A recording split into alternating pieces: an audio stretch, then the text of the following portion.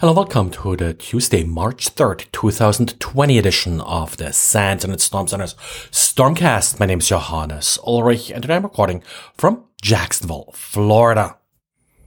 Over the last 4 years, Let's Encrypt has made a huge difference when it comes to getting websites and other services equipped with TLS certificates, and they just celebrated issuing 1 billion certificates. Now, when we are looking at some traffic statistics, for example, published by Mozilla about how much of HTTP traffic does take advantage of TLS, it's usually these days sort of in the 70 to 90% range. Jan took a little bit of different approach to this, and he looked at the number of servers that are actually existing based on Shodan.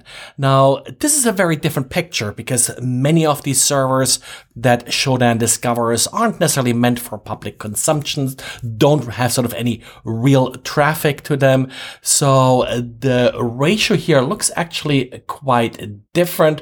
What Jan found was that over the last few years, the percentage of websites that still use HTTP and not HTTPS was about 42%.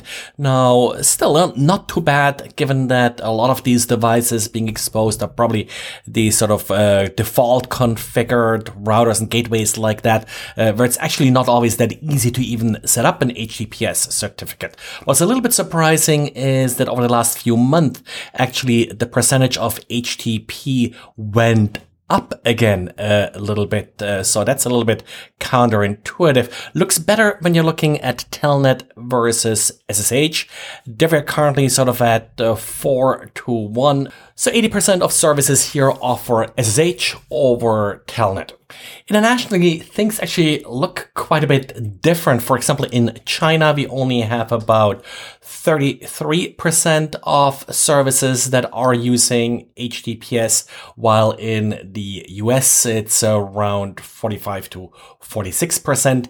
Similar for SSH versus Telnet. In China, we still have about 28% of Telnet, while in the US, that's about down to 5 to 6%. Part of this may also be that some countries like China, for example, tend to use cheaper devices, which of course are less likely going to support encrypted protocols like SSH and HTTPS. So it may not just be sort of a political issue with some restrictions on encryption. And Checkpoint open sourced, I think, a pretty amazing resource, and that's an evasion encyclopedia.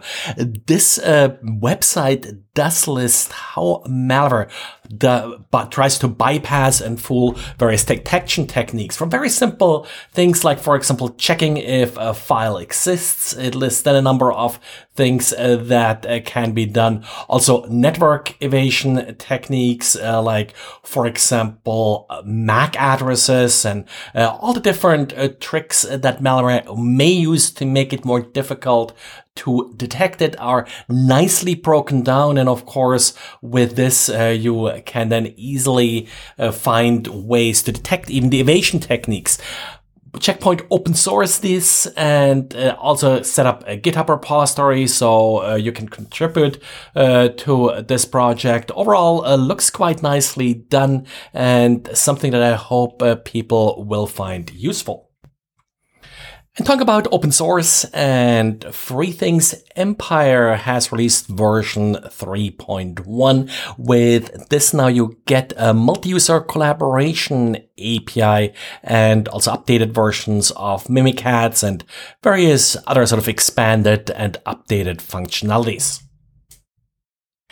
And OWASP released Threat Dragon. I have to yet play with this, but sounds like an interesting project. It's supposed to help you with threat modeling. It's a cross-platform application that allows you to do system diagramming and other things that are helpful for threat modeling. It's supposed to have a pretty neat user interface from what I've seen.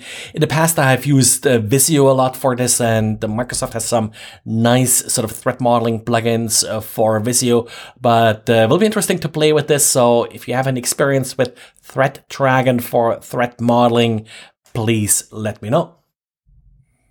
And SANS put together a new webpage, sans.org/free, with, well, all the free stuff that SANS has to offer. Particularly interesting here, of course, the podcast is listed, but also a number of scholarship and community programs that can get you free or at least highly discounted SANS training. So if you're interested in that, sans.org/free. And by the way, yes, there are also 4 WordPress plugins that can get you pwned, but we are done with that. That's it for today. Thanks again for listening, and talk to you again tomorrow. Bye.